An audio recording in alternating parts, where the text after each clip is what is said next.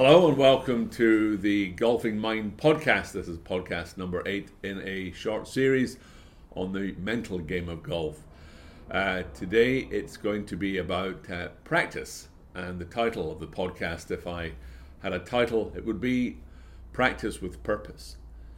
It is something that I see time and time again that divides the amateur from the professional, and it's a very simple thing. The professional golfer will go and practice with purpose, on a schedule, to a timetable, with specific goals in mind over each and every part of their practice day. Long game, short game, irons, whatever it might be.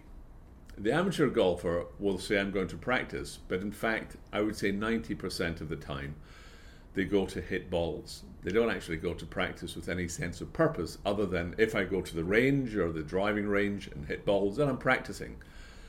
And it doesn't really help you, because what you're doing is you're just standing up there hitting balls without a lot of thought going into what you're trying to achieve. Now, I know you think you are, and you would say to me, no, I disagree with you. But when I say to people, what are you practicing? Rarely does someone say, well, I'm trying to correct my grip, get my stance, get my alignment. They're just trying to hit good shots. And that makes great sense, because we all want to hit good shots. But if we don't have a distinct sense of purpose to each and every practice session, we're going to lose on the opportunity to improve. Now, the one thing in practice which is extremely hard to do, or I'm told it's hard to do by people until I show them otherwise, is how do you replicate pressure? How do you manage to replicate that sense of tension that you'll get on a match that you don't get on the range? And it is possible to do it. You see, I would rather someone hit 40 balls in 60 minutes than hit 200 balls in 60 minutes. And when I was coaching in Florida, I would meet young fellows who'd tell me they'd hit 5, 6, 7, 800 balls throughout the course of the day, but they weren't really feeling the benefit. Other people would spend a minute, 90 seconds over each and every shot. They would give it the same level of attention that you would give to your approach shot at the 72nd hole of the Masters, were you to be in the lead by one shot. Because that's what you have to do. It's not just your body you have to engage, it's your mind. And you can do this by visualizing the importance of every shot, trying to create tension for yourself if you wish. You see, I have worked with 1 or 2 tour professionals, and generally when I meet with them the first time, I want to meet with them and their caddy. Sometimes meet as a 3 a number of times. And the reason for that is I want to understand the dynamic between them. And yet I can tell you on more than one occasion the professional player has turned to me and said, I should be carrying their bag. It turns out the caddy is a better golfer than the professional, but only on the range. They're what I call driving range champions. They're people that under no pressure can just hit perfect shot after perfect shot, but the minute there's any pressure, the walk to the first tee is enough to make some people just lose all their confidence. So how do you build up that confidence? Well, my recommendation has always been the same. Create a little visualization of the shot you're about to hit. Imagine it's in match play. Imagine you're playing in the Ryder Cup. Imagine it's very, very important. Try and replicate that feeling of pressure. And then when you go to the course, it won't be an unfamiliar feeling to you. Also, give every practice shot 100% of your attention. Don't just swing it to loosen up.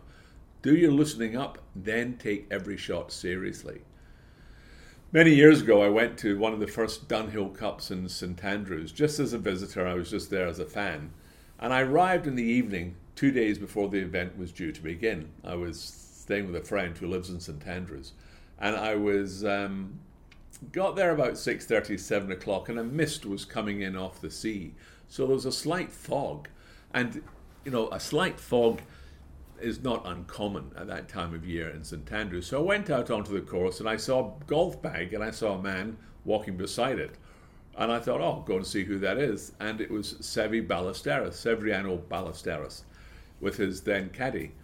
And I was the only person with him. And I walked up, and he was about to play a shot, and he saw me, and he looked at me, and I sort of, through the visual medium of mime and charades, indicated, would it be okay? And he said, yes, but be quiet.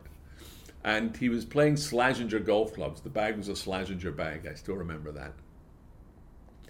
And he had a ball, and then suddenly it was as though a switch went. He was 100% engaged in that shot. 100%. I mean, there was nothing like it I'd seen before. It was as though he was in the Masters, the Open Championship, the USPGA, whatever. He was so focused. He hit the shot. It was amazing. He then looked at the caddy and asked for another ball. He dropped another ball. He then hit another shot.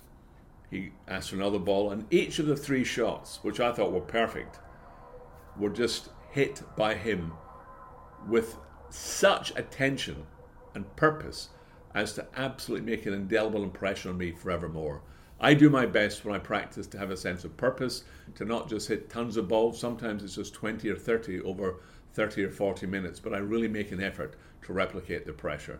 So my advice to you today in this little podcast is to think about that. When you practice, make sure you're practicing and try and replicate pressure. There was a wonderful film, or actually a wonderful film, with Bruce Lee many years ago called Enter the Dragon. And there's a famous scene before a fight that Bruce Lee's kung fu opponent walked in with a piece of wood, threw the wood in the air, and whilst it was in the air, he pulverized it and smashed it into many pieces. This was before he was going to actually fight Bruce Lee. And Bruce Lee looked at him and said, "Wood doesn't hit back." And it's the same with practice. Practice, no matter how sort of often you do it, if you're not replicating pressure or the feeling of being on the course, then it's going to be very hard to take it onto the course. So practice with purpose, and I'm sure you'll notice a difference pretty soon. So until we speak again, happy days on the golf course, and all the best.